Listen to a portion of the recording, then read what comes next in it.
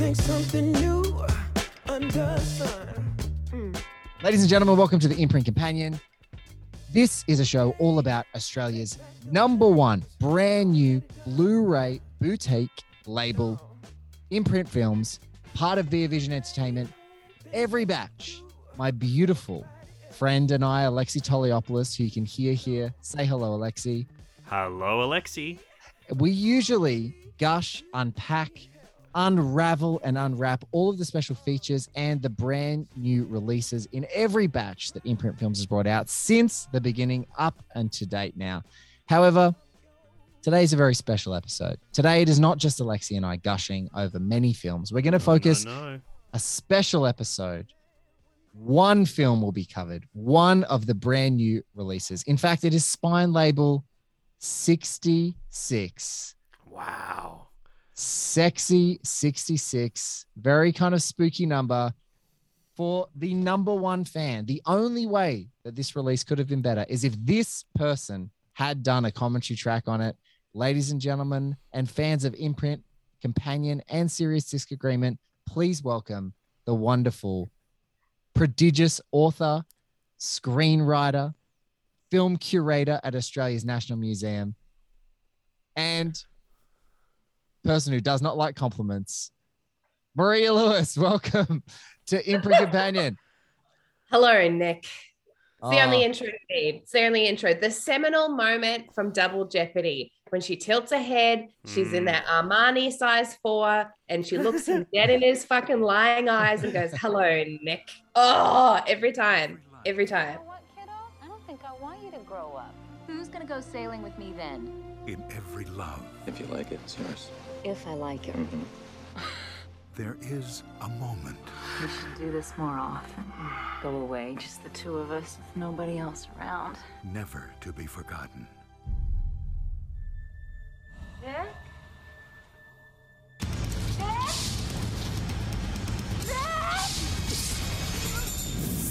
Put the knife down, ma'am, and step away! I don't know where my husband is.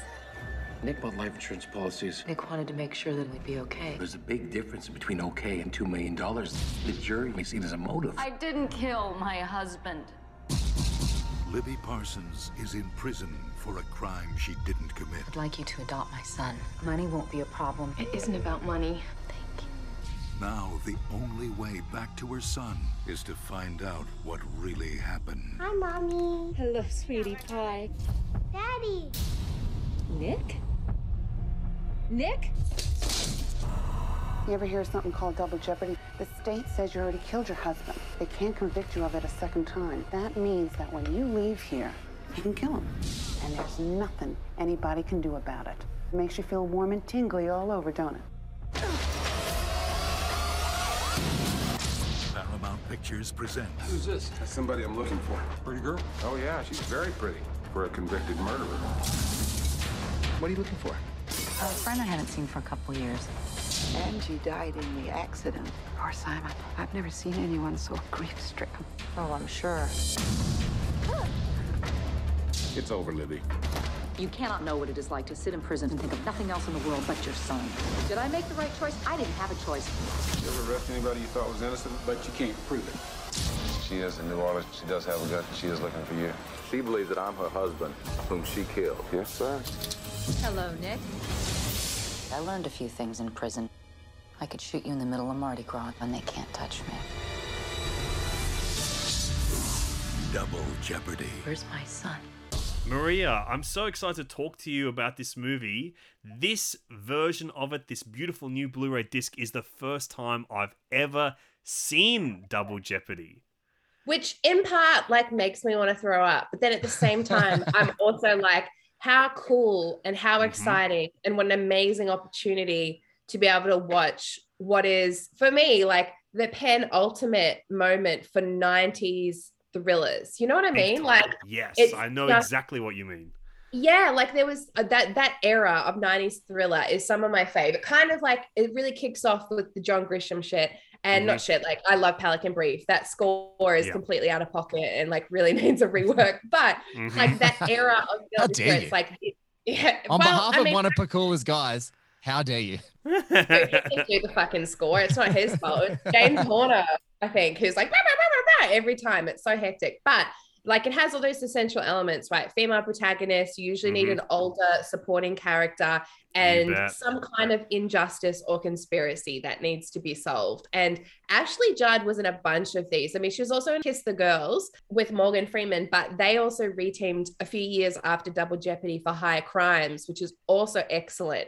Not as good as Double Jeopardy though. Double Jeopardy was that girl. And it's so funny because it was like, you know, it had a pretty hefty budget, which 70 mil, like that's significant, especially for 99, right? Especially when you think about the movie, like what are the special effects? You just like throwing a few cars off a ferry or whatever. So it's mainly like car They could salary. have thrown for $1 million 100 cars off that ferry. Like the cars were also trash cars. Like he was driving a shitty car. When you think about it, right? The reset for that shot. That's fucking taken. You fuck that shot up, you've got to reset that. We're going again tomorrow. It's like you've got. And they had to, Blake, you forget they had to buy a couple of Kandinskis for this project as well. Mate, absolutely. They don't come cheap. They don't come cheap. Now, before we keep diving, I just want to quickly talk about the transfer. Now, this is Bruce Beresford's transfer. You might look at this and say, oh, is this transfer good? I just want to assure you that across every version of this film, it is an intentionally, especially at the beginning, sunny, washed out film. So if you start watching the beginning, it is a 1080p full digital scan, like it's a great new HD transfer. However, it might look like it's washed out until you actually see the turn of the film. When the revelations start turning, you actually get to see the really crisp cinematography and get to relish in the HD print. But if you just when I was starting out, I actually called Maria in the middle of this watch. It's actually so rare for me not to be watching this movie with her. So it was actually a strange experience for me. First time without Maria in like 5 years to watch Double Jeopardy. But I remember saying I'm like, oh, there is a very clear stylistic intent with this movie. And so that was just something that immediately leapt off the screen at me. And it does also have, really quickly before we get back to everything, the making of Double Jeopardy doco is one of the pure like 90s trashy, ridiculous, dumb voiceover things that you've seen 100 times on telly. Like in a world where all that in a world so like, starring Ashley Judd and gets everyone. Australian director Bruce Beresford made his mission to make this film on $70 million budget, like that kind of proper Showtime. Love them. From driving Miss Daisy to driving Miss Crazy off the ferry. Whoa. Oh my God. Prophetic. That's amazing. Prophetic. That was amazing. But so for this movie, in case you haven't seen it, which is kind of crazy, I will just give you the immediate sort of synopsis, which is Ashley Judd's character is married to Bruce Greenwood's character. They are together. They're happily living their life. Their children are there. They're fundraising. They're kind of, it's like a yuppie wet dream at the beginning of this movie. They go out into a lake and go sailing. They have a really sensational sex scene with Ashley Judd's incredible back featured in it, which I can highly recommend. And then what happens is she wakes up and it is a crime scene. Her husband has disappeared. So often is post-sex, honestly. The boat is covered in blood. She finds a murder weapon. It is her husband's blood, and he goes missing. And she immediately is basically the number one suspect, obviously, and then is eventually incarcerated. While she's in prison, calling to find out what's happening with her son, she hears with her former son's nanny and her son that her husband is in fact there and he is alive. It has been an elaborate ruse. And she gets coached by one of her fellow inmates that, it's a great thing in the United States Constitution. It is called double jeopardy, which means that you cannot get charged for the same crime twice. So what you can do in any state of this country is leave this prison, go hunt him down and kill him in the street when you find him, and the cops cannot touch you. And that motivates her in one of the most radically economical and entertaining pulpy movies I think that is out there. And from the 90s, I'm just shocked, Lex. I'm not sure if this was your experience. I know I've talked to Maria about it before, but the economy of every scene is what is the minimum amount of information that we need to say and then have our actors convey to keep this thing just moving at a blistering pace. And it just does that from go to woe. Such a fun watch.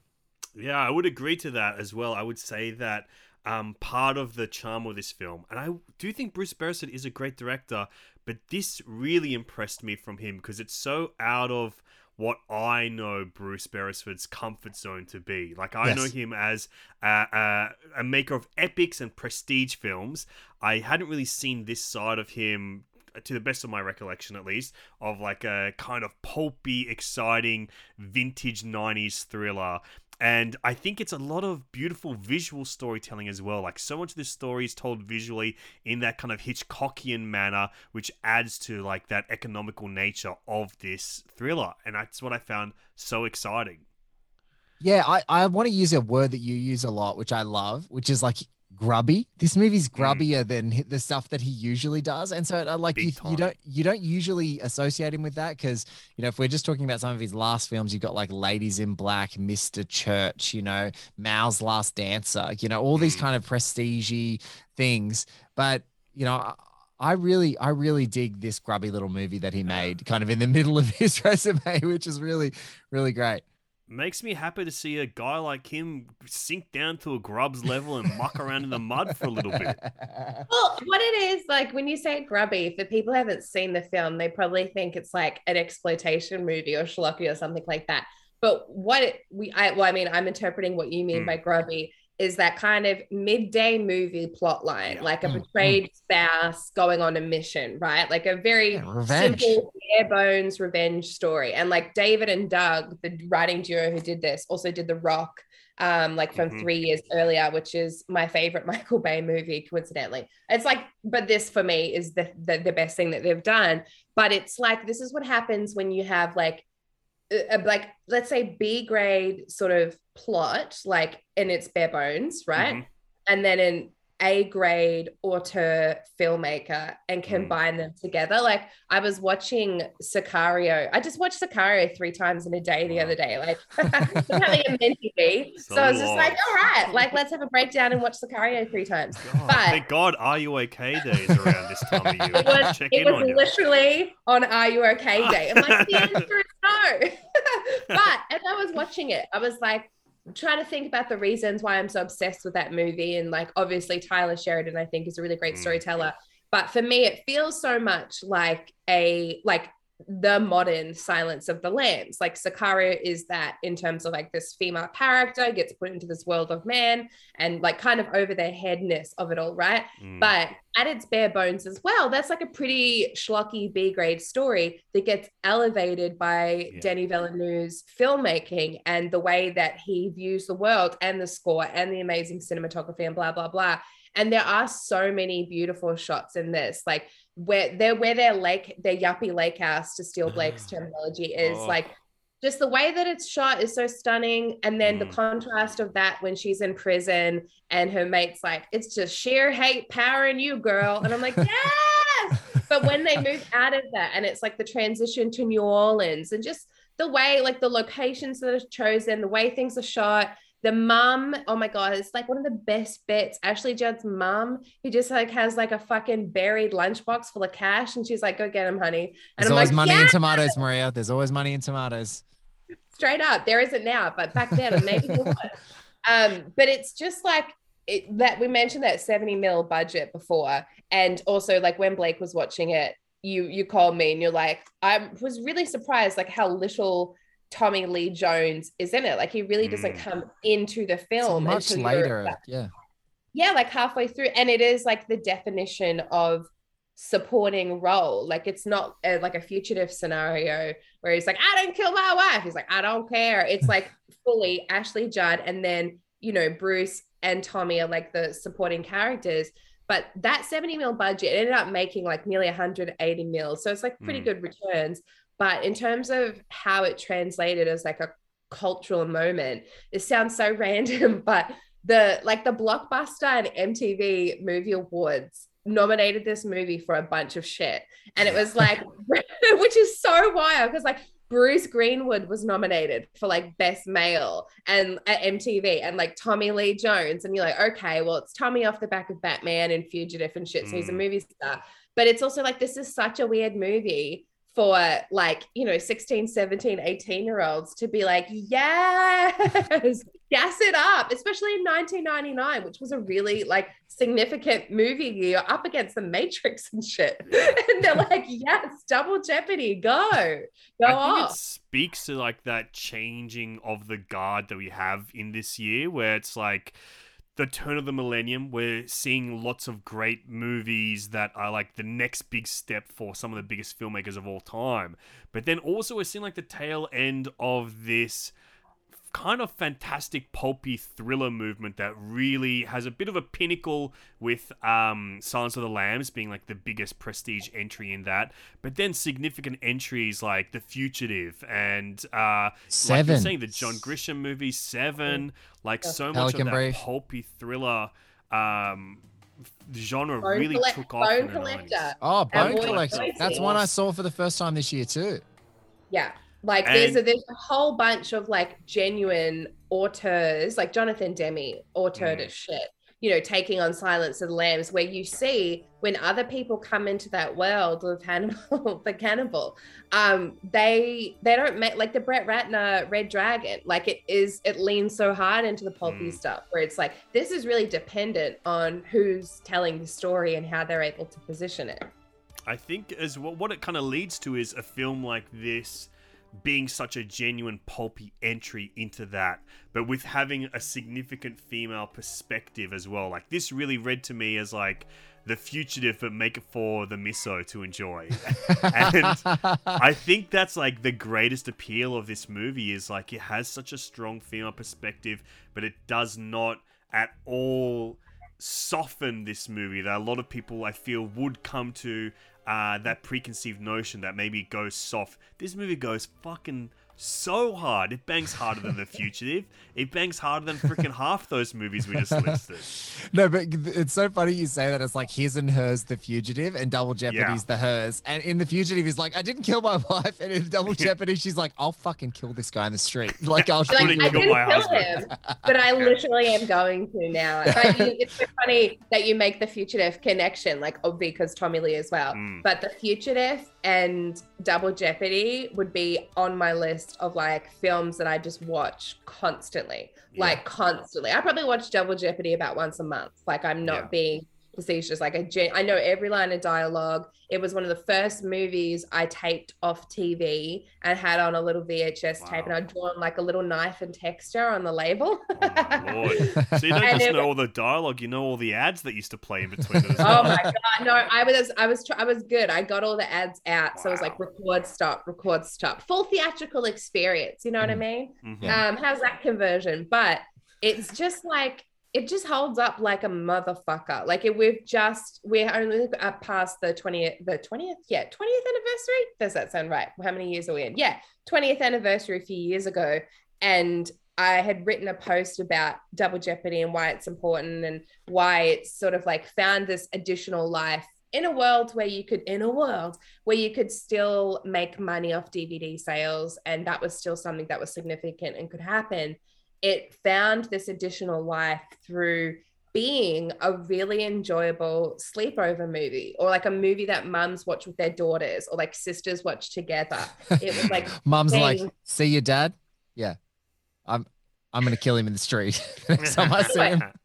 If you have a nuclear family, but for a lot of people, it was just that connective tissue movie. And Ashley Judd played those types of roles and represented those types of roles so well. She has I kind of like always talk about Keisha Castle Hughes as having the same quality too, where they have a real quantifiable strength at the same time as having emotional vulnerability. Wow. And it's really hard to have those two things at the same time, because like you have a Michelle Rodriguez, but you don't get to see her vulnerability. It's like, it's quantifiable strength all the time until maybe something like Widows, and people are like, oh shit. Or it's like all vulnerability all the time. But to have that balance where you're believing that this woman will kill this guy, but at the same time really feeling for her and everything she's going through, and the the Angie, the goddamn nanny / friend who's off with the husband and then gets murdered, and then the son, and then the and like you feel her pain, but at the same time, I'm like, man, I don't know if I have the gumption to do what she did. You know, like when she's doing one of my favorite bits where she has the weight pressed to her chest and she's doing fucking the reverse sit-ups. I don't know if you've ever done those before. They are so hard. And the strength that takes and how that, like you mentioned her back before, Blake, in a super creepy little monologue. Outstanding. But like that's how you get those muscles is by doing the reverse sit-up. It's fucking crazy. Maria, thank you so much for even suggesting that I may have tried one of those sit-ups with the weight pressed against my chest. That means a lot to me, and that's why you're dear and true friends.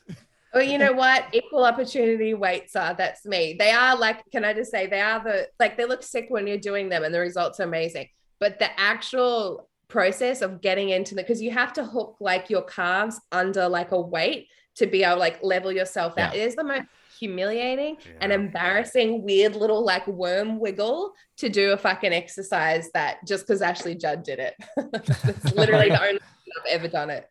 I think one of the things that you really got to the core of why this movie works and why it was such a thrilling first watch is the escalation and building of not just tension, but the building of stakes getting higher and higher and the circumstances getting more dangerous. It works phenomenally in this movie, and it's all on the beautifully sculpted back of Ashley Judd's performance. And it's so patient. That's the thing that really like gets me is it's such like when she first gets out of prison and she makes the choice to go and break her parole like straight away, right? We're quite far into the movie by that point. And all that's happened is, well, not all that's happened. Like, okay, her husband maybe gets murdered or disappears. She realizes that's lying, gets out of prison. So but she hasn't started on the journey yet. And so by the point she's actually tracking this cunt down, it's like really quite deep into it. And the fact that I really am obsessed and deeply enjoy process movies. I like being shown the step from A to B to C. It's why, we love All the Presidents, Spotlight, things like that. Collective, one of the best documentaries I've ever seen. But when they show you that process of like going through it and taking the viewer with them in a way that's really generous and like quite all-encompassing, that's what I really dig. And like when she goes to the school and she's like moving from one thing to one thing, and even the bit where she tricks the guy into helping her, and then she's like, I just got out of prison, and he's like, for what? Murder. Like, who wouldn't still go home with it? You'd be like, let's just like give it a crack. I would. Let's roll the dice. No, I want to tag on one thing that you just said there, which is, but the movie also does something that's great, which is it's not afraid to show her having setbacks. And I think her vulnerability is so different because I hate character imperviousness. I really want to see characters like toil. And there's that great moment where she's so fit, she runs away from those cops, but they catch her in the sand dunes because obviously they're driving a car, right? She can't outrun a car. Like she's not the Terminator. She's not like Robert Patrick from Terminator 2. And, what's amazing is that she has a setback, but she's got this like determination that you're like, she's going to get through it. Like she's going to get out of this. She's going to figure out a way out of this. I think that's also what's really special about the movie is that it has a way of like seemingly never losing a single ounce of pace, but actually legitimately shows cool setbacks. And then you have to watch her sort of bite down and knuckle down and be like, all right, I'm going to get through this. And she does, like, especially when Tommy Lee Jones has the coffee and she's like hijacks his car, like, starts like breaking out of her handcuffs and all those cool things that are like, she toughs it out to get through it. It's just it's admirable, like the whole way through. And like plot wise, right? The whole premise of this film, the name and the premise is based on a very specific sort of legal loophole.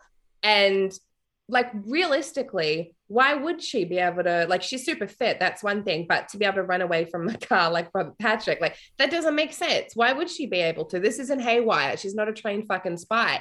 You see the things that she's picked up in prison. This is why prison's a fucking joke. And it like, what rehabilitation? You just learn how to be better at the illegal shit you're doing anyway. But she picks up skills in there and learns things and evolves and sets out her plan. But she's not a spy. She's not a CIA agent. She's not like a formal mixed martial artist. She's just really determined and learning things as quickly as she can to achieve what is like a very personal mission to her. As I said, Lex, right from the top, the only way that this release would be better is if this amazing woman was on the commentary track. But we have gifted you this, folks, of the Imprint Companion. You can turn Maria Lewis on and you're going to get about 30 minutes of what would have been an outstanding commentary track. You can go back and follow her and find, I'm sure she'll share with us again her piece that she did for the 20th anniversary. Maria, you're the best. Thank you so much for coming on the Imprint Companion. Do you want to plug the living daylights out of yourself? Because we are just so grateful for your wisdom and your expertise on this film, as you are the #1 fan of this movie. #1, baby. I was going to plug some film programs I've got coming up at Acme, but we're shut right now and fuck knows when we'll open. But if you like Australian neo-noir films, I've programmed a season called Yeah Noir, where we're playing a bunch of flicks, including The Hunter, Red Hill, Goldstone, The Square, including interviews with the filmmakers and people involved in those movies, like Willem Dafoe, who is so fucking nice, as well as a season called Yeah, the Girls, which is looking at Australian perspectives on the traditional Hollywood rom-com. Ellie and Abby and Ellie's Did Aunt is playing as part of that, which was a really great, gorgeous, queer little rom-com that came out sort of in the middle of the pandemic last year. So if you missed a chance to see it on the big screen, this is it, as well as Legally Blonde, which we're playing with Tiziana Bubarini, which is filmed at my like local supermarket. So every time I like go in there, I'm always thinking of Tiziana Bubarini and all the fucking musical numbers and shit. And there are always people in there who straight up look like they're in Tiziana Bubarini. And my 8th book, Her Fierce Creatures, comes out in March 2022.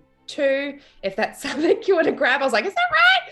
And listen to Josie and the Podcast. She's a little limited audio doco that Blake and I did. And you can find me on social media. Just look up my name. That's about it. The best. And for folks who have followed Alexi and I onto Screen Drafts, you will notice that Maria has indeed programmed the #1 film in the 21st century Australia, according to the 2 GMs at that on that show, which is Alexi and I. Goldstone, big fan, and wish that this thing freaking ends so that I can go to the cinema and watch Goldstone again. Lex, where can people find your good self when we are not talking about the physical media? You can head on over to Total Reboot, the podcast I do with Cameron James. We are currently doing a big mini-series all about the icons of the theme of man versus machine.